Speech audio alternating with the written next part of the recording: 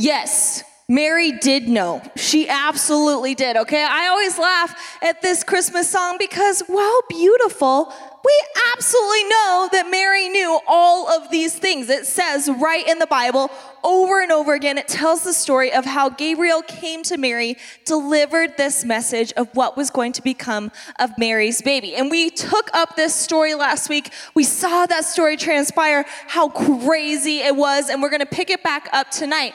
But we know that Gabriel went to Mary and he explained to her and he said, hey, you're going to have a baby. He will be the Son of God, the Savior of the world. He will grow to reign over all of Israel, and his reign will never end. Mary absolutely know. But knowing and doing are two very different things. The actual logistics of what God was asking Mary to do in this moment, a lot more complicated than we would probably even assume. I mean, after all, Mary was a teenager. She was actually younger than most of you in this room when Gabriel came to tell her this story. And you can imagine how intimidating, how scary this information would be to find out that you would be the mother to the Savior of the world. Now, I want you to put yourself in Mary's shoes for just a moment and imagine what it would be like. I know, fellas, this is a little bit weird for you, but imagine being told you would be the father of the Son of God. Now, in today's culture, that'd be weird. People would not believe you. They would call you crazy, and you would probably end up being committed. Okay, now I want you to imagine this happening in Mary's culture, okay? This is 2,000 years prior to now, and the world that she was growing up in was very, very different from ours, especially when it came to how women were treated and how they were viewed. Back then, in Mary's world, women were not respected. They were not listened to. They were considered to be very, very, very bottom of the totem pole. They were considered to be deceitful and promiscuous, and they were instructed, or men were instructed, not to trust them. And so back then, if you were a female that got pregnant without being married, the consequence was death. And not only death, but you had to be, by law, stoned. Now, I know stoning in today's culture means a little bit something different, okay? It's a lot different. Back then, it meant you would be put to death by having stones or rocks thrown at you. So you would stand there as everyone in the town would come around and throw rocks at you until you died. This was the potential fate that Mary faced. She's not married. She is engaged, but this is a big deal. Mary could so easily lose her life for the miracle that was happening inside of her. And not only that, did she face the odds of being potentially put to death, but also this is a culture that did not trust women.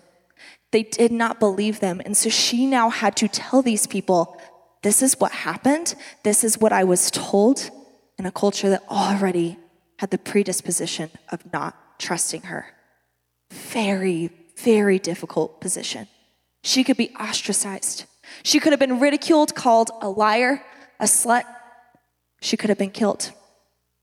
And yet, her response to facing these facts is recorded in the Bible, and this is how she responds. In Luke 1, it says, "Oh, how my soul praises the Lord.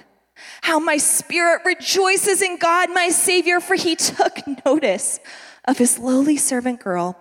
From now on, all generations will call me blessed. For the Mighty One is holy, and he has done great things for me." She is singing these words in response to the news, in response to what she was facing. Really, Mary? That's how you respond? She knows that the Lord has asked her to do something so impossible, so dangerous, and still she considers herself to be the most blessed. Wow. Now we have a better idea of why this teenage woman was chosen to be the mother of the Son of God. And so Mary is facing all of this adversity. You can imagine how stressed out she might be, how nervous she might be. And yes, she says, okay, I am your servant, God. I will do what you ask me to do. And not only will I do it, I will praise you the entire time. I will bring joy out of this situation. But, small complication, she now has to go to her fiance, her brand new fiance, that she doesn't know very well because marriages back then were arranged. And she has to explain to him that she is having a baby that is not his. Now remember, culturally, Joseph has every right to have her publicly stoned in the light of this news. He knows the baby is not his. It's impossible. They were both virgins. Therefore, in his mind, Mary must have been unfaithful. Or maybe, just maybe, she's telling the truth. With these incredible stakes in mind, let's see just how Joseph reacts to this news.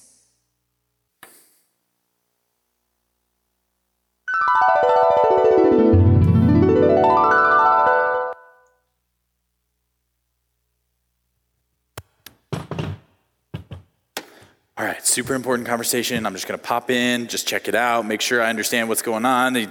All the information's got there, and make sure I'm invisible. You can't see me. Joseph, you smell like beans and cheese. Okay, we're good. Okay, cool. Oh, here comes Mary. Hey, Joseph, Joe, did you get a new haircut? You look so handsome, and did you get new shoes too? Oh, wow, they look so good. Oh no, she's spiraling already. Hello, my beautiful fiance. What do you want? Joe, what do you mean, what do I want? Can't I just tell you have nice hair and I like your shoes? You know, when you want something and you're nervous to ask me about it, your voice gets really high and squeaky. What? No, it doesn't. No, it doesn't. Oh, this is a disaster. No. Okay, just get on with it. Okay, get moving. Are you okay? It seems like the last few weeks you've been a little off. Like, are you feeling better? You said your tum-tum was hurting you yesterday. Foreshadowing. Yeah, so funny you should say that. Joseph, do you like kids? What's your take on kids? You think they're so cute and adorable? We want them, right? We want kids. I like kids as long as they're not mine. Oh no, okay. Okay. Yeah, I'm just not really ready for kids yet. I've been really working hard on my carpentry business. I'm really trying to get this off the ground.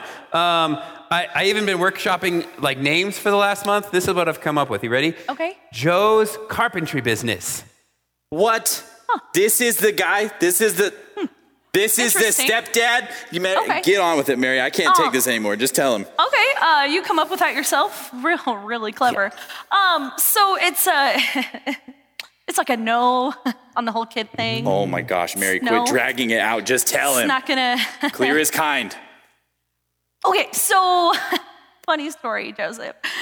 I'm pregnant. We're having a baby. Should we hug? We're like super excited, right? We should hug. Well, no? We haven't had the sex. God, stop saying that. I'm pretty sure I would remember that. Don't even say that. I'm positive I would remember that. What is happening? So you cheated on me. No. Oh, I didn't think about it sounding like that. Oh. No. Uh-oh. No, Joseph. Just be clear. That sounds crazy. I would never cheat on you. Good start. Here's actually what happened. An angel came to me. Told me you're going to be pregnant with the Son of God. This is worse than when I told her. You know, you're going to still be a virgin, of course, because that's crazy. And he's also going to be the Savior of the world. No cheating. Not better. Hey. Mary, you see this chair? Yeah. Last night, it was just like a pile of wood. What? And then I woke up this morning, and it was completely built and looked like this. Yeah. What? That's insane! You see how that sounds, Mary? Oh my gosh. No. That's a valid point. I mean, it would be crazy if a chair just built it. I get it now. Here's the deal, though, Joseph. I'm telling you the truth, and you have to believe me. No. Joseph, no, please. This is humiliating. Joseph. You've humiliated me, okay? If people... You know what? No, okay? I'll do you one better. I'll make sure you're okay at least. We'll end this quietly, but What? But I'm gone. I can't handle this. See ya. Oh, so you're just gonna walk away, Joseph? You're just gonna walk away and abandon her? Like, you better be prepared, because on my way home, I'm stopping for groceries. That's the wrong list. I'm gonna kill Joseph. Okay, I'm not gonna kill him. I'm gonna yell at him, though. Cool, same page, same page.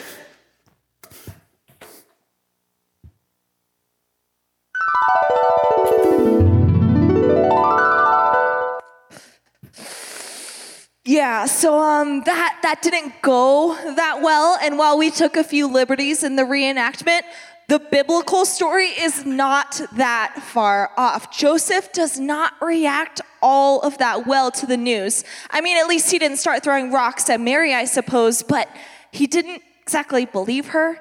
He wasn't exactly excited. In fact, he really thought that Mary had just slept around on him. And so now Mary's life is in tatters. She is facing the possibility of being pregnant without a husband, which again, we know what that means. And Joseph is left brokenhearted, as well as very, very angry at Mary. But not to worry, we have our trusty angel Gabriel that's going to come to Joseph, and they are about to have a talk to get things straight.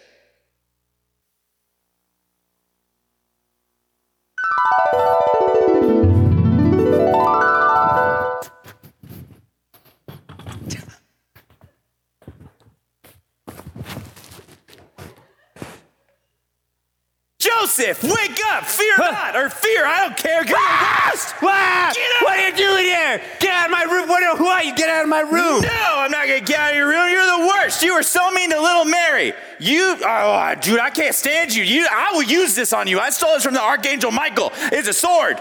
I know it's a sword. What do you do? What Mary told me was ridiculous. Oh, it's ridiculous? Oh, you think it's ridiculous that an angel would show up in front of her and tell her that she's gonna be pregnant with the Savior of the world and remain a virgin? Yes, I thought that was crazy. Watch your like Jerry tone with Springer me. Crazy. Are you kidding me? But now I see it's a little more believable now. Yeah, well, you better believe it, bucko. You need to get your crap together, Joe. You need to apologize. You need to take Mary back. Oh, I can't stand you. You need to get it together. Do you understand me? Get it together. She was chosen to be the mother of the Savior of the world. Oh. Are you telling me it's true? Yes, gosh, I'm telling you, it's the truth, okay? It's the truth. And you want to know what else is the truth? I'm going to put this away so you're less intimidated. You know what else is the truth? You were chosen too. Yeah. You ever think about that? No, you didn't. It's all true. She's pregnant. Yeah. I'm going to be a dad. Well, stepdad, but the gravity of the situation is still there. Man, I'm actually pretty excited about this. That's awesome. I'm glad. pretty excited. No, I don't do that. Anyways, listen, hey, eye contact. Yeah. Big deal here. You need to, don't mess this up. There's a lot riding on it, okay? Oh, yeah. Yeah. Also, no, one more thing. I'm not done. What? Yeah. Good luck with telling your parents. Let me know how that goes. No. Send me a postcard. I will see you at Christmas. You need to help me with this. I can't get.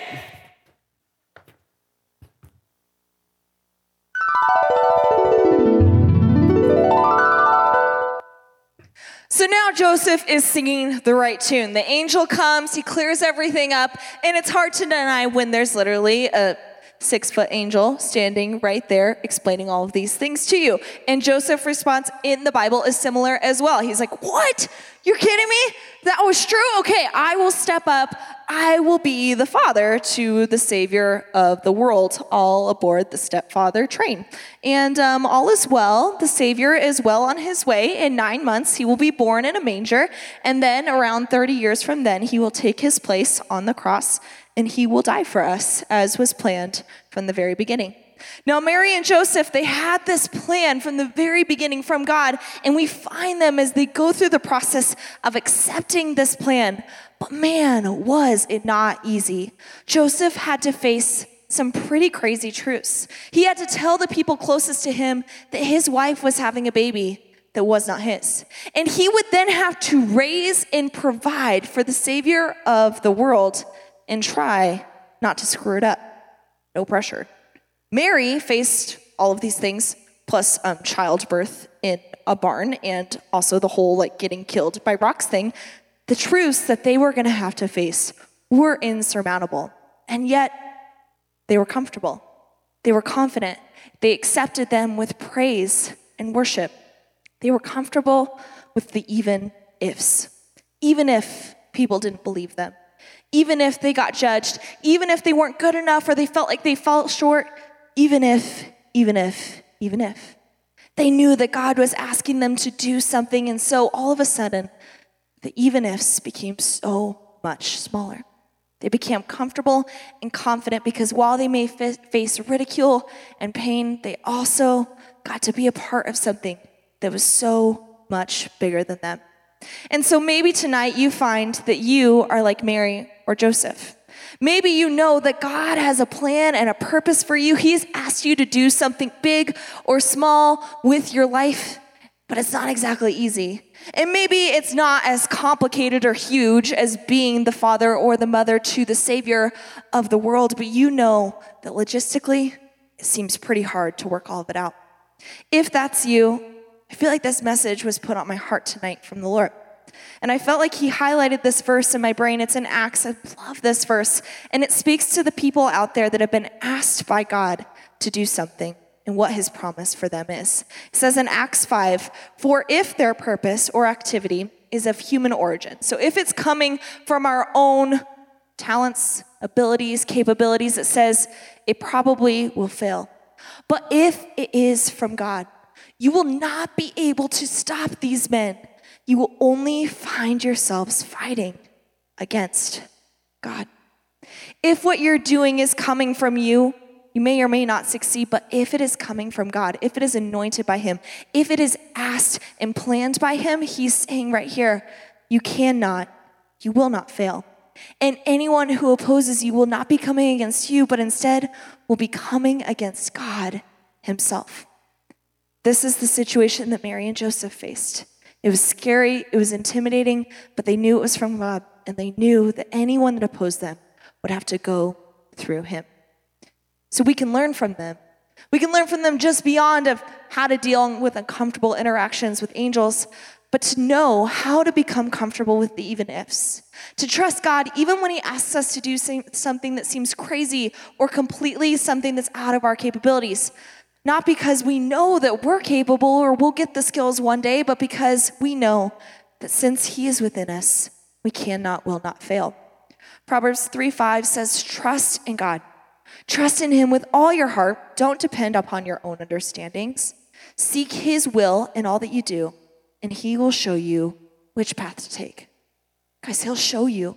You can trust him, you can lean on him, and he will tell you exactly which moves to make. He will keep your path straight, and opposition will have to go through him.